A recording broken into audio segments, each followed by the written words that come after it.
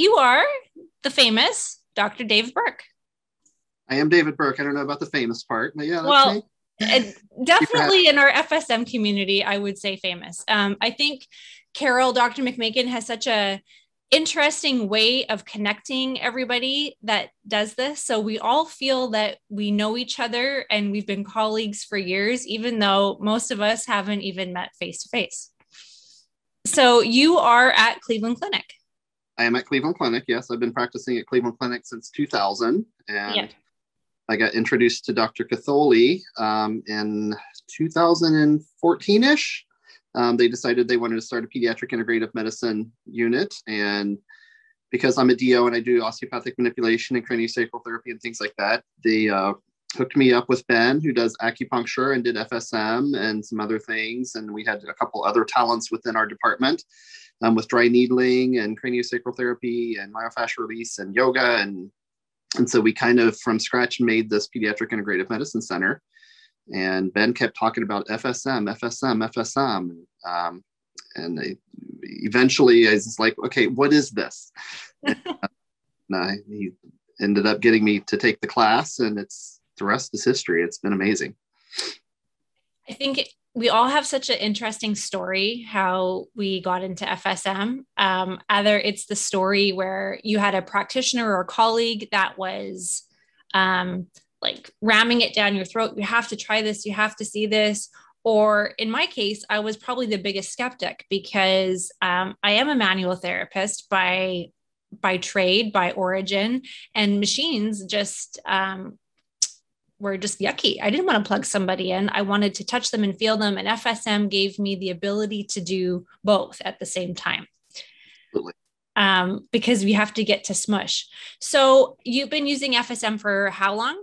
I think it's been about eight years or so now. And I took the class. I also am a skeptic, but I totally trusted Ben, and he was kind of my mentor in the world of FSM. And he kept talking about the cases, and he finally showed me the devices and the charts and how they work. And I took the class. And of course, Carol is such a dynamic speaker, and she has so many awesome stories of healing and helping others. And I remember I was actually thinking about before this meeting, as I remember walking up to her between the courses. Of course, we have so many people that are just so inspired during the lectures of hers. And I remember walking up to her and saying, "Hey, I want to make a protocol for ADHD." And she said, "Okay." And she just kind of grinned at me like, "Good luck with that." And as she does when we have all of these crazy ideas of things that we want to do. And so I sent it to her, and she says, "Well, you should try it." And I had a couple patients come in, and that was one of my first experiences with it, is creating an FSM protocol for ADHD, and some kids with autism who were toe walkers that I would run relax and balance and the tendinopathy protocols on them, and they would walk out flat-footed. And I was like, this is crazy. Like these stories that she tells are true. And the patients would be sitting in the waiting room at pediatric physical therapy, and they would start talking, "Well, have you ever heard of this before? My son's getting this done, and you should go do this." So I didn't even advertise, because the patients were talking about it in the physical therapy department. And all this started trickling in, and, "Well, you ran this on this other patient. My son's got the same thing. Can you run this on them?" And it's mind blowing. It is. And I think Carol has done such an incredible job of making such a diverse protocol bank for us to start with and to play with. And, there's so many of us from different backgrounds and different professions who treat different types of patients, whether it's athletes, children, chronic pain, or a mixture of all of that. So when we were talking before, trying to figure out when we'd get you on, and I don't like to prepare anybody too much, because I think we're at like 40 podcasts. It's also organic and spontaneous. But you had listed off, when I said, think about some of your favorite conditions that you like treating, 4 very complex, sort of hard to treat conditions. You listed CP, hypotonia, spasticity, and headaches. I would like to kind of touch on all 4 of them, because we've got 23 people on live. I know at least a good chunk of them would like to hear a little bit about each of those conditions. So I'll let you pick one of those conditions that you'd like to start with, and then I'll kind of like navigate us from there.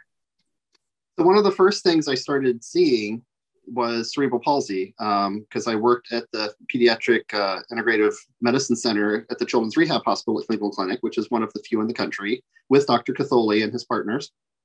And he would send patients to me for things like myofascial release and osteopathic manipulative therapies and things like that.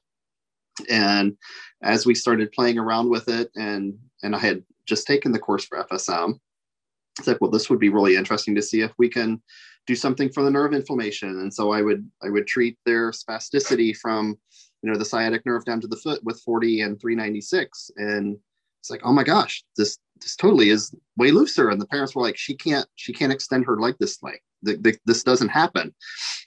Or her hands are opening now, and that doesn't happen. And so I ran, some of those things. And at that point, I was still pretty new, so I wasn't really treating the spinal cord or things like that.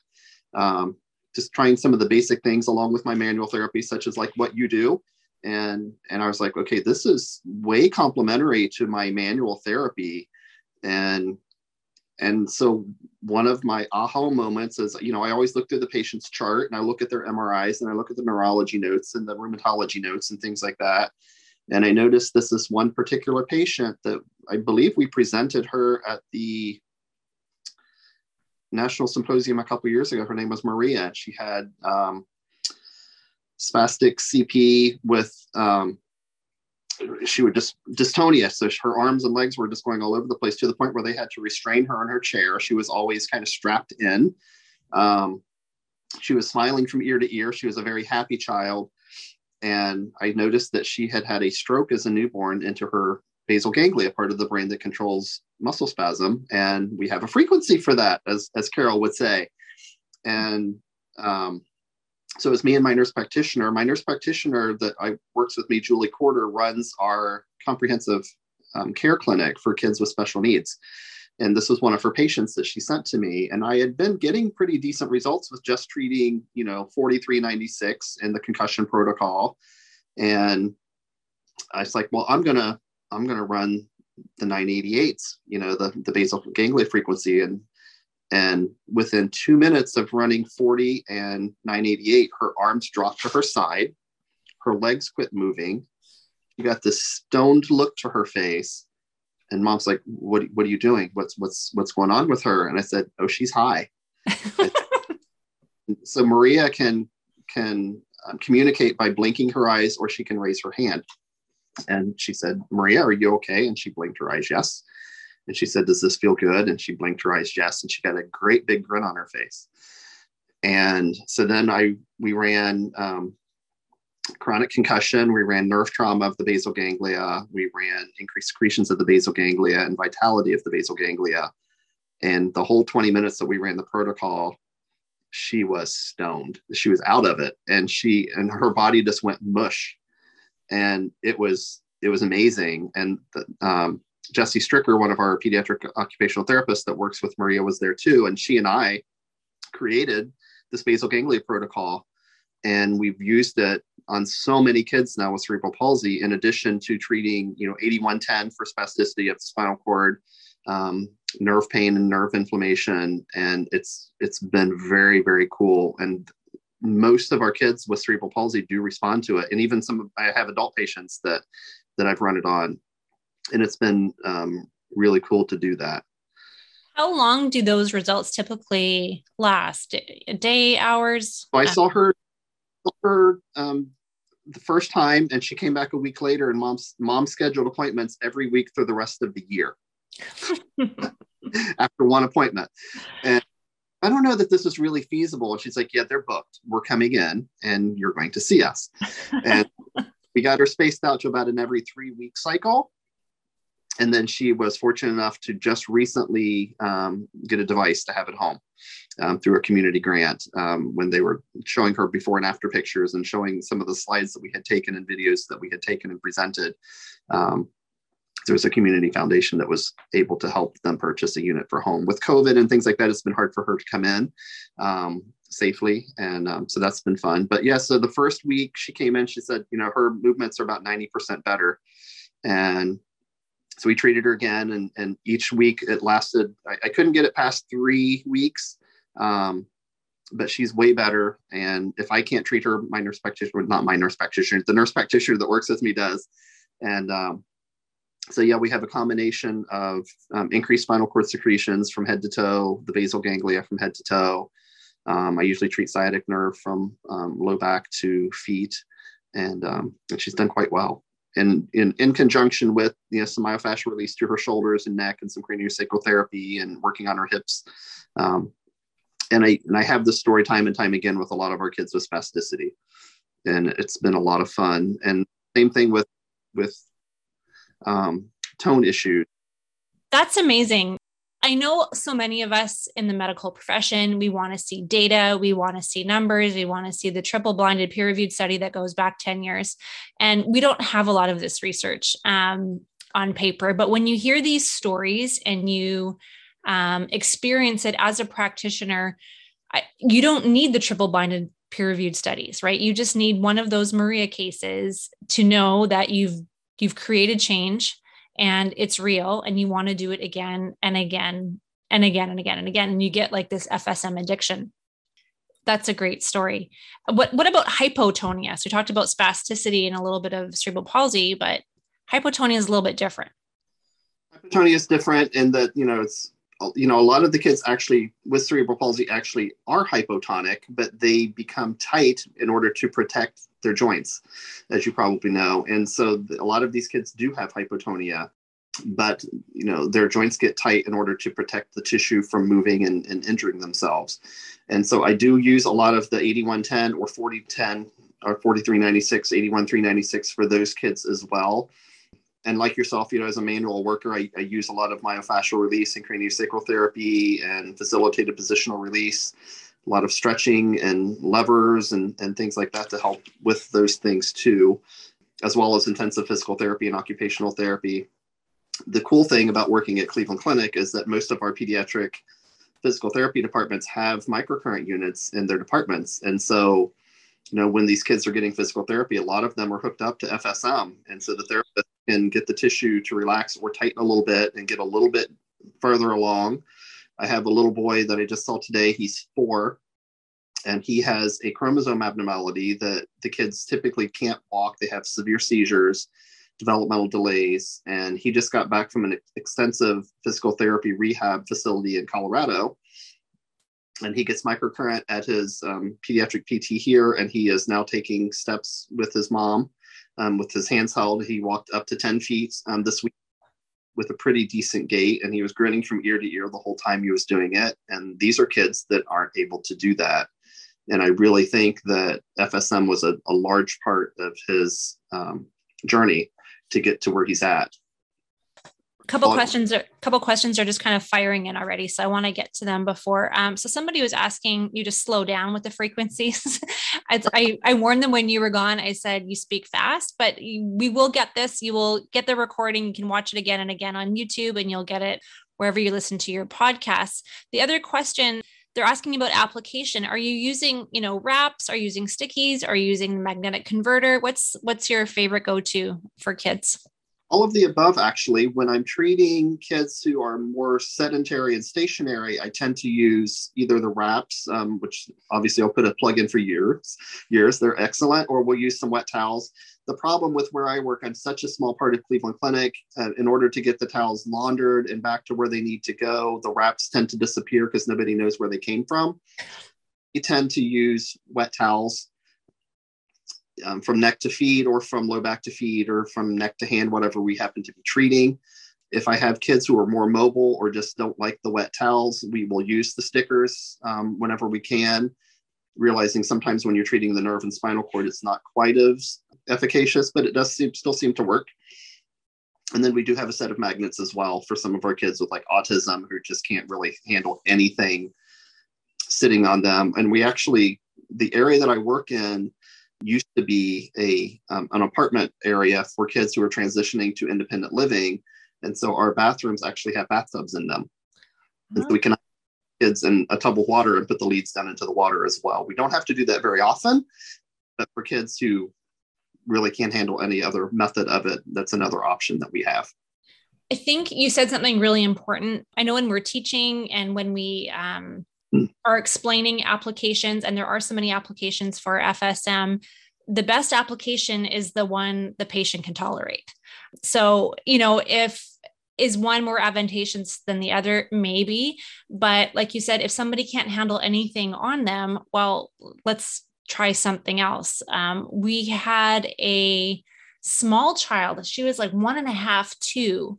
And, she had some nerve entrapment issues, and we wanted to use the sports wraps. I wanted to do all this fancy, corrective exercise with her, but she just couldn't tolerate it. Well, the best thing was to put her in the bathtub, put some music on, and got her swimming and moving and dancing in the water. And that worked just fine. Will it take more treatments? Maybe. But I think we get so caught up in positive, negative, red, green, black, yellow. Where do we put everything? The way that the patient will handle it is the answer to that question usually. To pediatric patients, because what I want to do and what they're going to let me do are sometimes very different things. And sometimes the answer is I have to create a protocol, put the stickers on them. We'll put the machine in a Dora the Explorer backpack, and off they go walking down the hall to the playground for half an hour.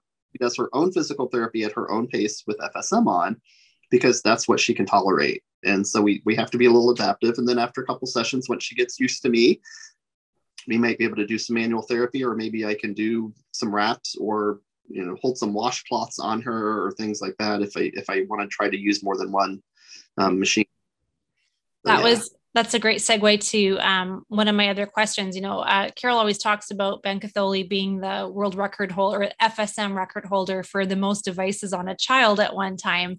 And then when we had him on, we were talking about it, and he's like, well, actually, I'm using less and less of 7 or 8 machines and going, down to 1, maybe holding frequencies longer. Talk to me a little bit about what your applications look like, or if they've changed from starting your practice to now. Actually, my application changes basically on a weekly basis. It seems like the further along I get into it, and the more I hear Carol speak, and you speak, and Ben speak, and my own personal experiences, I'm finding that fewer frequencies for longer periods of time a lot of times are the answer. And especially with the manual work, doing the joint mobilizations, doing the stretching, getting down into the tissue, sometimes just running 40 and 396 for nerve pain, or running, 81 and 10 for increased spinal cord secretions, or basal ganglia 988. Sorry, I'm trying to speak slowly. And doing this for longer periods of time, or, obviously torn and broken 124 or vitality 49s. That's some of the more common frequencies, especially with children. They can't handle a lot at the same time. And, I can't run 6 and 7 units a lot of time. So sometimes most of my treatments are about 30 to 40 minutes, just because we are in a busy class, keep things moving. But we might see them back a little bit more frequently than typical. Also, it's rare that I can have somebody in my office for 2 hours. I know Carol a lot of times will have, well, I hooked them up and I left them for 2 hours, and I'm like, yeah, I can't do that. I don't have enough exam rooms and too many patients to do that with. So I'm finding as I move along, I'm tending to do fewer frequencies for longer periods of time, with more hands-on things to complement the frequencies. Right. In the last little while, we've really captivated that 124 is time dependent. And I think my hypothesis on this is going to be more and more frequencies are tending to be time dependent. I know I've really seen a lot of great results running 49 past 20 minutes, past 30 minutes at times. 49 is vitality. I love it with nerve. So 49, 396 and 49, 142 has blown my hair back on multiple occasions running it for a long period of time. So I love hearing that. And I love collaborating with other practitioners. At the very least, when you talk to other people, you're like, oh, that's so cool that you're seeing that too, or we're experiencing the same thing. One of the biggest changes I've seen now that I'm teaching FSM is the way that we're teaching to think about the frequencies, and to kind of go back to what you were talking about, how you took the course and you wanted to write an ADD or ADHD protocol. I mean, as an instructor, that's music to our ears, because that's really what we're trying to get people to do now with FSM, to think about it more than a plug and play or a list of frequencies that's a slam dunk, a one size fits all, because it's really not. So you seem to be writing your own protocols. Do you ever go to any of the stuff with the mode bank as it is written? Absolutely. There were, obviously the concussion protocol we use on a regular basis, relax and balance, depression, anxiety, all of those sorts of things. I use a lot of the GI protocols for kids. I get a lot of kids with like cyclical vomiting syndrome and migraine headaches, which has a large abdominal component, and vagus nerve. The difference is some of the frequencies, a lot of the younger kids don't have scar tissue, and some of the adult frequencies have a lot with scar tissue, the 13s and your 58s. And we don't see so much of that in the younger children. Yes, in the teenagers. But sometimes I do take those protocols and I will adapt them to my patient population, which is nice when especially if you're running them on a precision care, you can kind of skip over the ones that you're like, I'm not really feeling this one for this particular patient. Again, I love going back to my notes from the specialist and my MRIs and my CAT scans, where I can see, like this part of the brain has been hit by something, or, this doctor says that we should consider looking at this treatment. And the fun part about FSM is, I have a frequency for that. Let's play, let's try.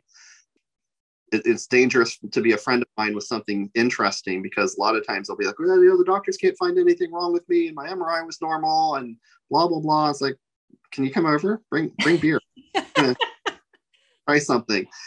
And a lot of times it works. And it's a lot of fun to find answers electrically for things that modern medicine can't.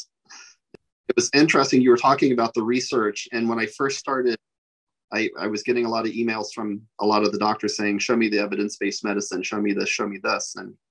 And the patients would go back to them and say, why don't you come hang out with him for a day in the clinic, and you can see how she responds, because he's getting results. And now I'm getting a lot of the specialists sending me patients saying, and they say, he's got this weird machine that fixes everything, and we don't really know how it works. But I some collaborative processes involved right now with the pediatric rheumatology department, the pediatric neurology department, the pediatric GI department, pediatric psychiatry. And we were supposed to have a meeting on Tuesday, but I ended up having COVID and I had to cancel. So that's next month. But all of these departments are seeing things with FSM with their own eyes on the patients that we share. And so hopefully there will be some opportunity for research for people who are more research oriented than myself, because it's screaming to be done.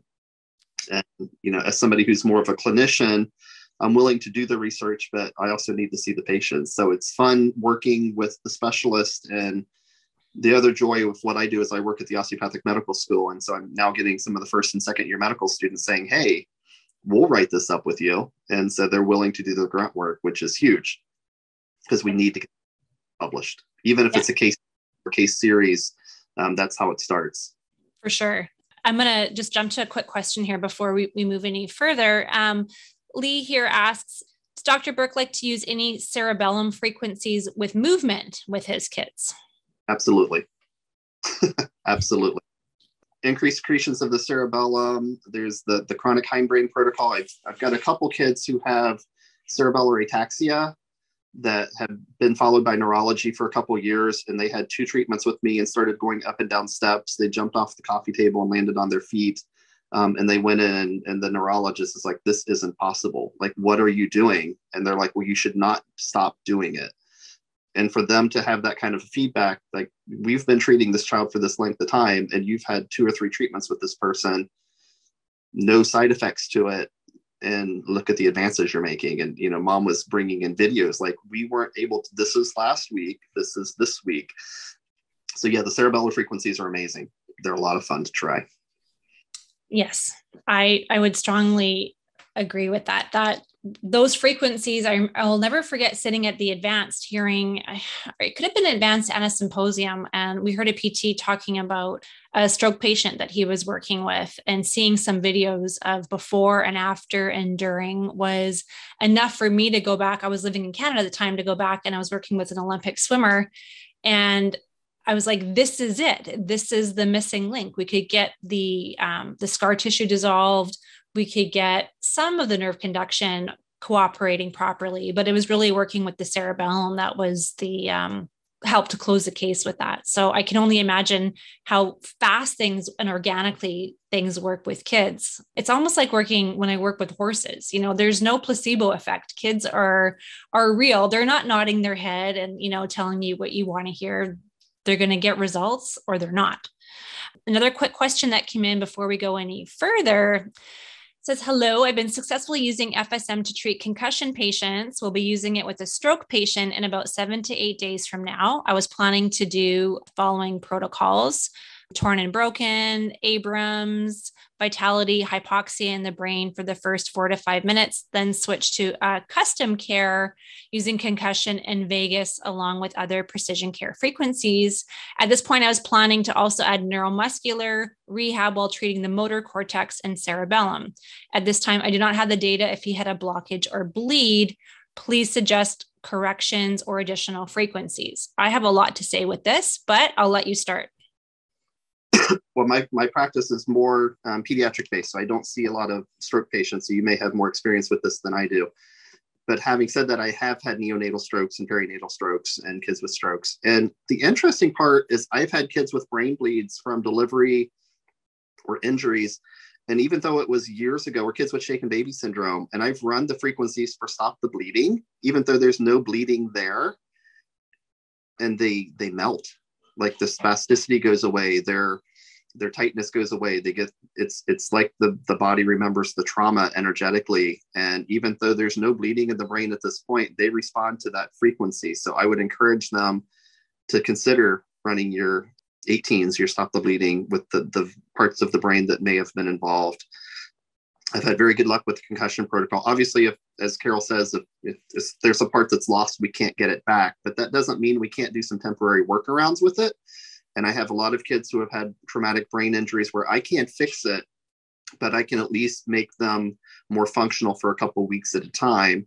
And those are the kids, if they respond over and over and over again, those are the ones that, you know, the parents are usually willing to buy a unit, or somebody that knows them is willing to do a GoFundMe page or something to give them some help. Right. I agree with that. Running 18, I almost want to, there's so many regrets I have with FSM, and we'll get to that, those talks in a few seconds. But if I could go back and treat any patient with any frequency, it would be 18, because I used to really just look at it as an acute protocol, that something was acutely ruptured, as in delayed onset muscle soreness or an acute tear in a muscle tissue. And you're absolutely correct. Running 18, even in super chronic cases, can be extremely beneficial. It's almost as if you have to think about the case as, did this once bleed? And then if the answer is yes, running it for just a few minutes will create that warm, smushy, melty feeling that you get. So I agree, running 18. Stroke patients are extremely complicated. I think you have to, what did we say? One of the last podcasts that Carol was with, we have to take just one bite at a time and look at it just in, maybe every visit will present a little bit differently. I think the frequencies and the suggestions, Alf, that you had written here are very good to start with. And then you'll have to just see how do they feel after the first treatment, the second treatment, and just sort of tweak it from there. So increasing the secretions to the sensory and motor cortex and cerebellum is probably going to be what's going to give you the biggest results, in my opinion, in the patients that I've treated with stroke. So 49, increasing the vitality of the peripheral nerve as well to the areas. And if you can There's a wipe and load protocol that we do in the sports course. You don't have to do so much wipe because this isn't like a faulty motor pattern that they've gotten themselves into. It's more like loading the optimal motor pattern. So giving verbal cues of the movement that you'd like to smooth out. Maybe you have to do it passively with them. So there's lots of cases that if you can get some movement with FSM running, that is what's going to give you really great results. One of the other questions that we had for you, I think, was about frequency, and not frequency as far as FSM. What is your usual frequency or visits with children? I guess that would depend. When I'm treating, very much so.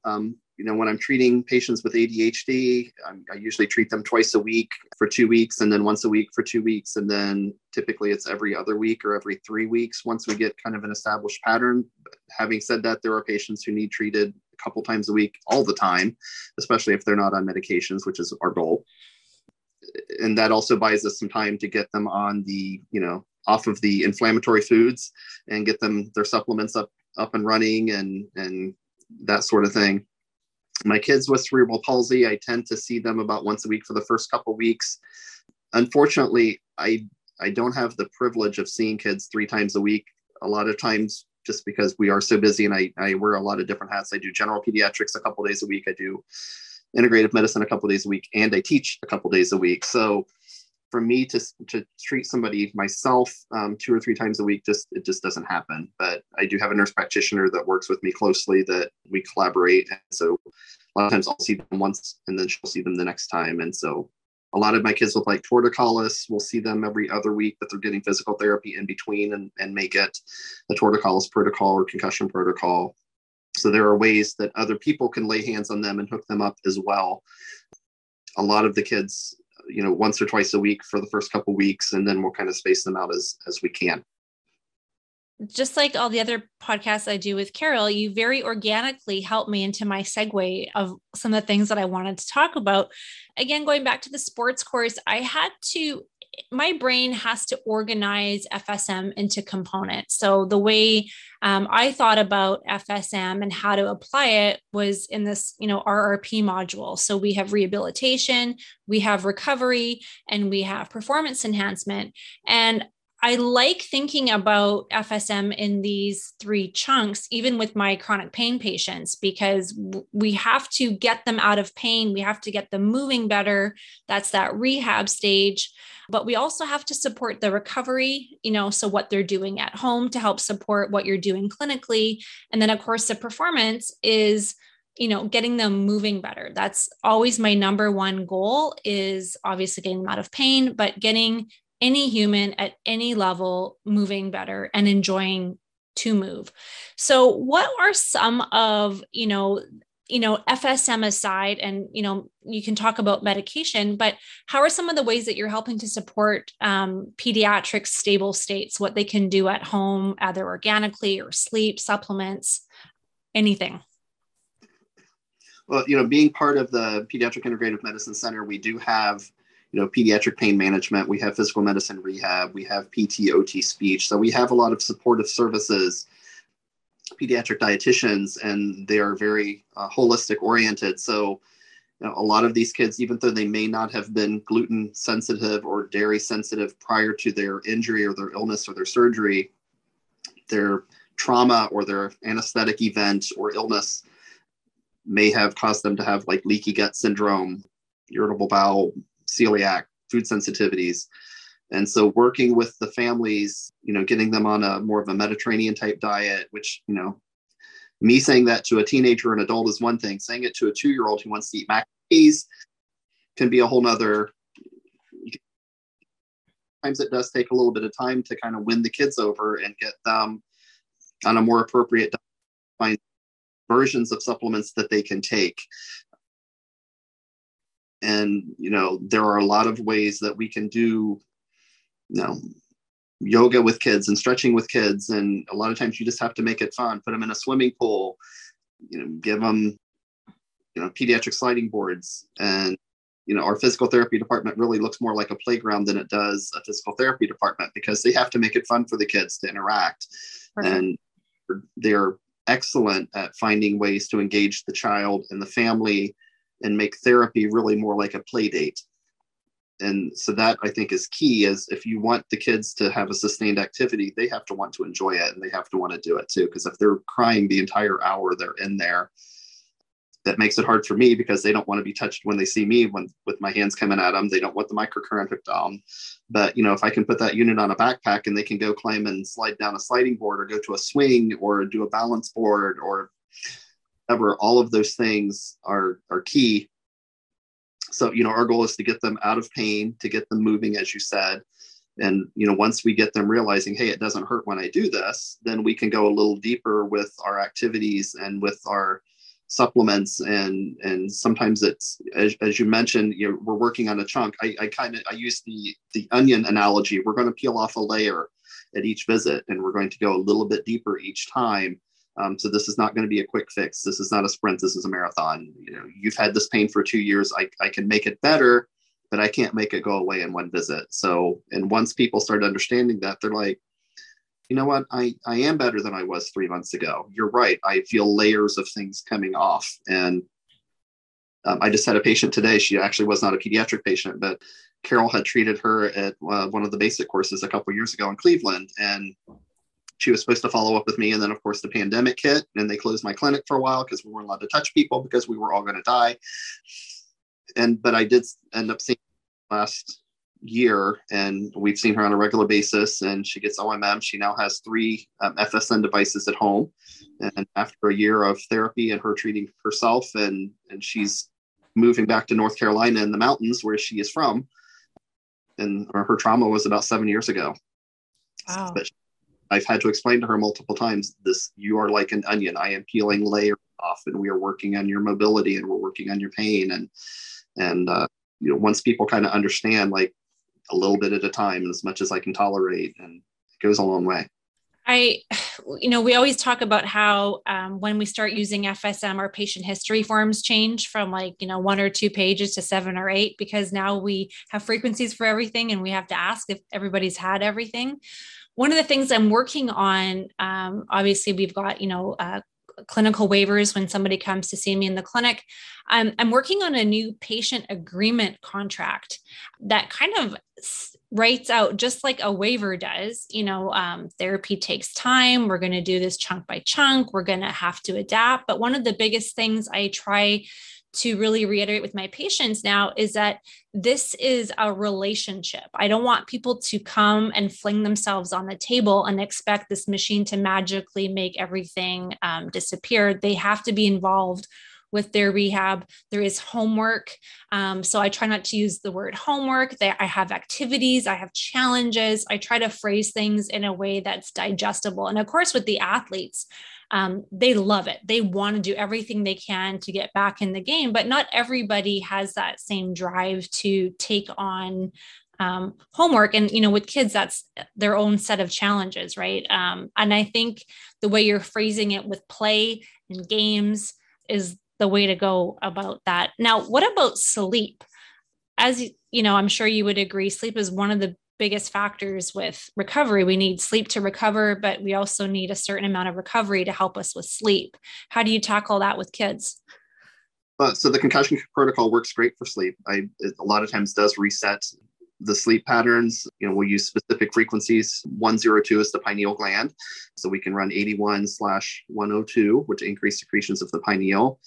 We do have patients that will use things, lavender, chamomile, passion flower, melatonin, Valeria, if you can get it in a swallowable form. The liquid version of Valeria is horrible tasting, but the older kids and teenagers, a lot of times will do well with natural sleep supplements. I try to stay away from prescription things, but sometimes we do have to do things like trazodone and clonidine and things like that for some of our older kids, because sleep hygiene is very important. And, getting them to turn off their cell phones, or if they have to have their cell phones on, I'll tell them to play the Solfegio frequencies on a YouTube video.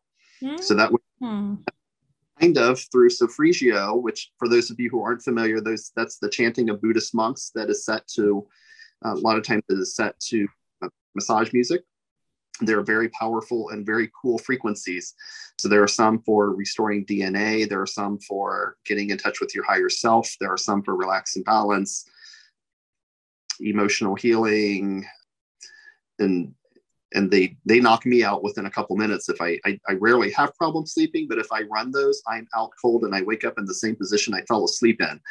And so they're very cool. So if somebody's hooked on their cell phone, well, you can use your cell phone, but use it to play solfeggio or the grounding frequencies. Right.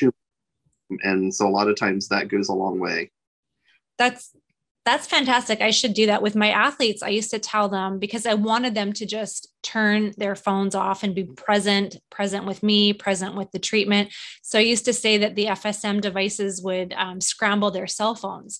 And that was all they needed to just like throw it across the room and they wouldn't want anything to happen to their phones. But playing those frequencies, I have a quick story before I get to some of these questions. I had an athlete who was off to the Olympics and took one of our FSM machines with him. And he was really nervous about about his race the next day. And he said, "What should I do?" And I'm like, the concussion protocol makes you sleep. So just relax, we were working with deep breathing, put the concussion protocol on. He's like, "Oh, I heard about this app called binaural beats." And I'm like, "Yeah, those are great. It has, different types of white noise. It has solfeggios on there." So I didn't hear from him. And then I was watching the games the next day and he medaled and he did fantastic. And I was texting him. I'm like, "You must have had a great sleep." He's like, "I did the concussion protocol with binaural beats. And dude, I felt like I was in the Matrix." I'm like, "Are you crazy to do something new right before an Olympic game?" But I'm glad it worked out for them. But I agree, running something with FSM at night, if they're able to, and they have a device, I think that's great. I'm going to get to a quick question before we move any further. Somebody said, "Hello, Dr. Burke. I have been treating kids all over the US with AFM. What suggestions do you have on best managing these kids? Have you seen any of them? Does it matter the order in which you run frequencies?" AFM? That's what she writes. Maybe she can... I was hoping you might know. If she writes back, we'll get to that in a second. The next question is torticollis protocol ? Acute flaccid myelitis. So that would probably be more one for Dr. Catholi, who I think you spoke to a couple of weeks ago. But we do have what is causing it? First of all, is it the adenovirus that was going around a couple of years ago? I have a patient with that, and we've come a long way with it, doing a lot of the spinal cord frequencies, torn and broken of the spinal cord, inflammation of the spinal cord, viral frequencies for the spinal cord and brain. And she's had extensive rehab as well. But I've only had 2 of those patients, so I'm by far not an expert at that. Dr. Catholi would probably be a better choice to answer that question. What we're going to do is we had a couple questions because Ben was on me. I wasn't taking any questions because I did it on my Zoom. So I had some that came in. Maybe what we'll do is we'll compile them. I'm sure more will come in for you. And then when we have you guys both back on, we can kind of maybe follow up on some of the questions that we're going to get. Yeah. Jackie has written here, yes, virus to spinal cord. Okay, torticollis protocol ? This is one that you have written yourself, I am assuming. Actually, Carol wrote a couple of the torticollis protocols with Dr. Catholi when she first came to Cleveland several years ago. And Regina Thompson actually presented at the National Symposium 2018 or 19. She actually has a published study on treating torticollis. And what she did, Regina's brilliant. She is a doctor of physical therapy for pediatrics, and she treats a lot of kids with torticollis. And she went back and has looked at a lot of studies on torticollis and how they're treating in other countries, and found a lot of these kids have increased calcium uptake in some of the tissues. And so she has a lot of calcium frequencies in the muscle, in the nerve, in the fascia. And so a lot of her frequencies focus on removing calcium build up, and she does them while running FSM and doing physical therapy. That's and really... published study, a case report on that. It's one of the few, FSM is one of the few things that is approved for torticollis because of her publication. That is so exciting. My oldest daughter was born with torticollis, and I was fighting with the nurses that something was wrong with her neck. They're like, no, no, no, she's just looking at you. I'm like, spin her around. They're like, no, no, no, no, no, she's just looking outside. I'm like, no, something's wrong with her neck. I wish I had FSM 16 years ago, but I Focusing didn't. focusing on the cerebellum and the medulla a lot of times will help shut down the traps and the sternocleidomastoid, doing some myofascial release on that. The motor cortex, sensory cortex, all of those things have played roles. I actually have about 5 different protocols that I kind of, because everybody's different, not, kids, there's a lot of cookie cutter stuff in kids, but everybody's also individual. And so you kind of have to look as, were they stuck in the uterus in a certain way? Was this birth trauma? Did they have to use forceps? Was this an injury? Twins? And so I have a couple different torticollis protocols that I will use. And often I will kind of make my own up based on what the patient needs and how their tissue reacts to the frequencies when I'm using my precision care. So right. Even protocols made, remember the tissue tells you what to do.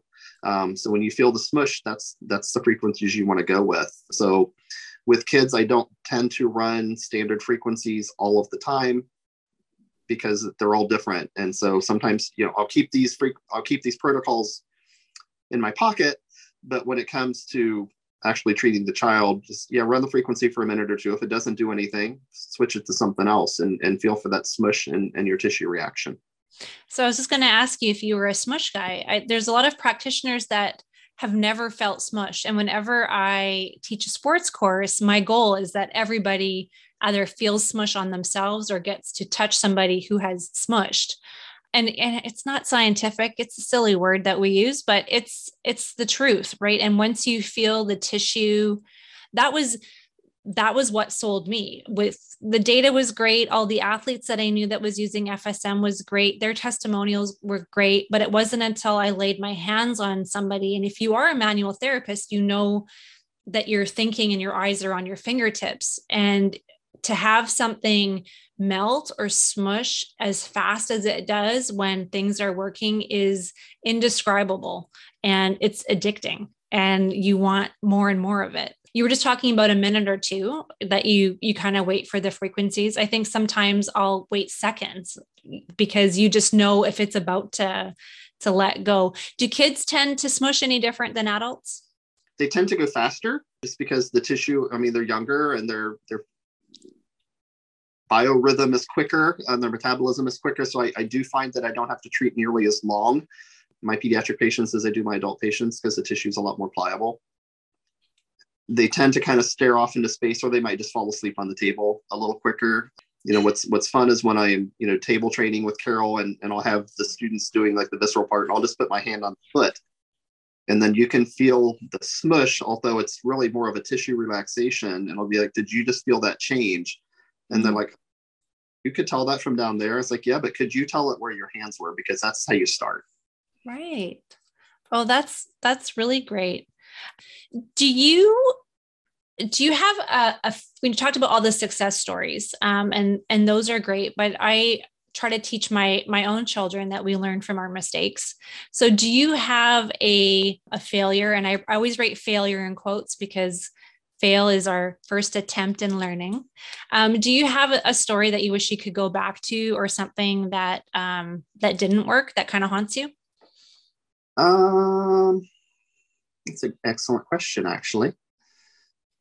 You always have the ones where I wish I would have tried this, 6 months ago because I didn't, or I didn't think of this frequency, or you had the aha moment working on another patient.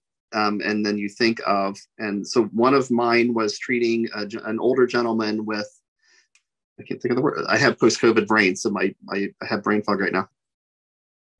Phantom limb syndrome. He had phantom limb in his feet, and I was treating from sciatic nerve down to his foot, 40 and 396 for inflammation of the sciatic nerve, and I got nowhere with him. And I went back, and a couple years later, but unfortunately, my neighbor ended up having a traumatic amputation of his arm and had phantom limb syndrome. And I had just watched Carol's video of that, or maybe she had just come in for an advanced course. And And I had hooked him up from neck to the stump of his arm, and we cycled 40 and 396 concussion protocol. I ran 40 and 89 for midbrain and 40 and 92 for motor cortex. And I cycled them every 2 minutes. And I was actually at his house down the street, and we were just chatting. And after about 20 minutes, he's like, my arm hasn't hurt me since you hooked me up, now that I'm thinking about it. And I was, this other gentleman, I was like, oh, I was treating the nerve. I was not treating the brain. And pain had become centralized, and I was not thinking about treating the brain. And so most of the time when I have the failed experiences, it's because it was somebody who was more chronic and I was treating it as acute. So I was not treating the pain pathways in the brain and then all the way down to the end tissue. And that's probably my most common mistake. The other is not taking enough history. There's always the emotional stuff that you find out later, that you never treated the emotional component of the pain. And, you can treat that tissue to the cows come home, but until they tell you that this started after I had a head injury, or this started after I had COVID, or this started after blah, blah, blah, you have to get to the root of when this started. And I've seen so many patients where I've gone back and asked more history later and said, you never told me that you had this traumatic experience. You were physically abused or sexually abused or whatever, and that's the cause of your pelvic pain, because we have not treated the emotional component. And even though that may not cause your pain, it is certainly hindering your recovery. And so a lot of times when I'm trying to get kids better and they're having chronic pain, it's like, I'm going to send you to behavioral therapy or a psychologist, not because you're crazy, but there is an emotional component to all chronic conditions. And until we teach you how to deal with that and allow you to process that, we're not going to get optimum results. And so kind of thinking it that way, I think a lot of people understand, yeah, I do have some emotional component to my pain. You don't think I'm crazy. You don't think this is all in my head, but I know that that's true. And so that's one way that I can get them into those sorts of therapists. And it's very rewarding once you can kind of step back and do that. But it's so often one of the things that I've missed. So that's probably one of my biggest failures, is not treating the emotional component and not treating the brain. I couldn't agree with you more. I say this story over and over and over again when I lecture. The first almost 3 years I used FSM, I didn't use any of the emotional frequencies at all because I thought they were weird. And, I'm a therapist. Right. I mean, I can see inflammation go away. I can see bruising go away. I can see range of motion increasing. I can't see the 970s. I can't see sadness or happiness until I had to use it because a hockey player had an acute injury and I couldn't close the last 10 degrees of hip flexion that I needed to get him to be cleared to play. And it wasn't until he was giving me the answers, he was literally screaming them in my face, how frustrated he was with this injury, how scared he was that he was going to lose his spot on the team. And I'm like, frustrated, anxious, scared, abandonment. We have frequencies for those. Wait, what? So I would agree with you 100%. The emotional frequencies, if I do use multiple machines, sometimes I will just use some of those emotional frequencies on, like, we say I'll run it on the background on a custom care because I know they kind of have to be cycled. I know we have to address them. Whether or not they're ready to go to therapy is neither here nor there, but at least I'm doing my part, what we can with frequencies to help kind of mitigate that component of everything. We had one quick question before we move on. Could you please comment on autism spectrum? Autism spectrum is tough.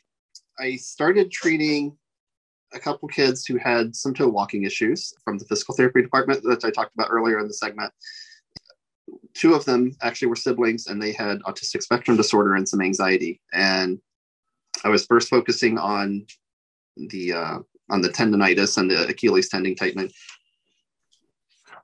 They had some pretty significant behavioral problems that were kind of impeding my care of them. And so I ran anxiety protocol on a different unit, and they went down on their heels like within minutes. And I was like, well, that's interesting. And Mom ended up taking them to school, and the teacher said, what medication have you put them on? Their behaviors are so much better in terms of making eye contact, and they seemed like they were more present. And so just running like the emotional relax and balance, depression, anxiety type frequencies was really helping them kind of calm down, be more aware of their environment, help with some of their sensory issues.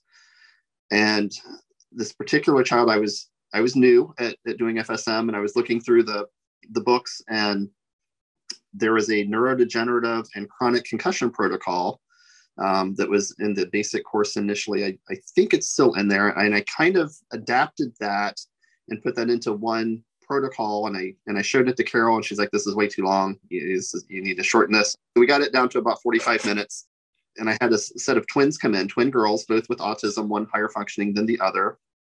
And they were my patients that I saw in my general pediatric practice.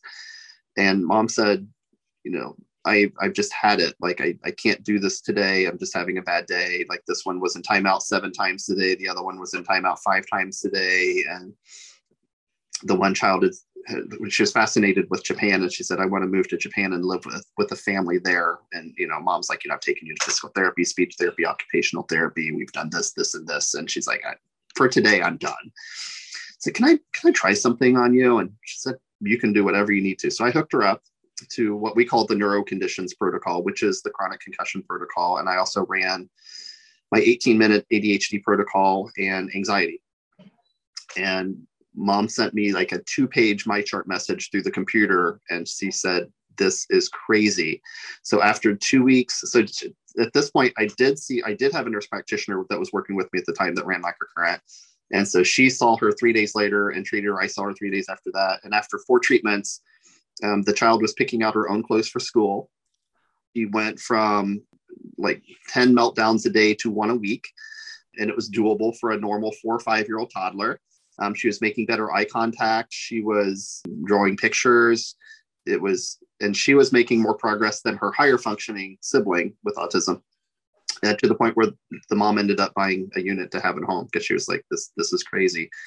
It seems like some of the more severe kids do better than some of the more like Asperger's type syndrome. I have not had as much luck with them. I know that there are a lot of different protocols looking at liver and adrenals and things like that than what I have. So it is definitely a work in progress, and I am open to anything that anyone else has discovered that works for them, because there is such a large number of these kids. And, I'm one person and I'm trying to help as many of the kids as I can, but I am more than open to hearing any success stories that people have with certain frequencies for this, because this is one area that I would love for us to be able to share our successes and help these kids. Absolutely. Anybody listening, send me an email if you have some good results with this at kim@fsmsports365.com. We're going to compile a few more talks with Dr. Burke, and we'll get Dr. Catholi back on and really have some fun.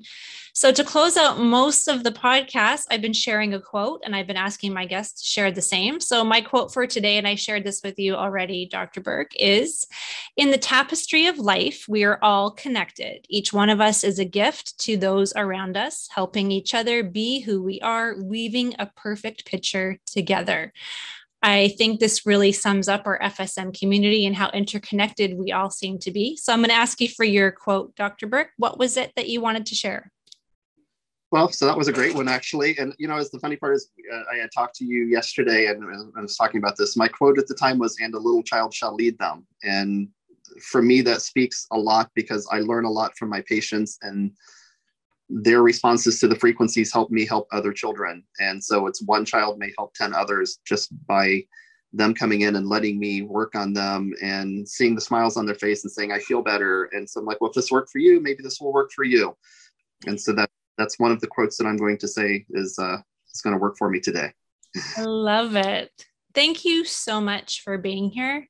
I love that you are a colleague and a friend, that you stopped by and shared all your wisdom with us today. I know there's going to be a lot of questions that are coming in for you, because just like when I listen to any podcast, I listen to it and then I think about all the questions and all the follow-ups. So feel free to send me any more questions for Dr. Burke. Kim at fsm365.com. And then we'll have everybody back on, and we'll have like a little reunion when Dr. McMakin comes back and joins us. And then we'll really have a party. So thank you again. Thank you everybody for coming in live. And those to you are listening wherever you listen to your podcasts and on YouTube. Thank you. Thank you, Dr. Burke, for coming by. Thanks for having me. This was wonderful. See everybody. See you next week with Dr. Carol. The Frequency Specific Microcurrent podcast has been produced by Frequency Specific Seminars for entertainment, educational, and information purposes only. The information and opinion provided in the podcast are not medical advice, do not create any type of doctor-patient relationship, and unless expressly stated, do not reflect the opinions of its affiliates, subsidiaries, or sponsors, or the hosts, or any of the podcast guests or affiliated professional organizations. No person should act or refrain from acting on the basis of the content provided in any podcast without first seeking appropriate medical advice and counseling. No information provided in any podcast should be used as a substitute for personalized medical advice and counseling. FSS expressly disclaims any and all liability relating to any actions taken or not taken based on or any contents of this podcast. Please leave an honest review wherever you subscribe to this podcast.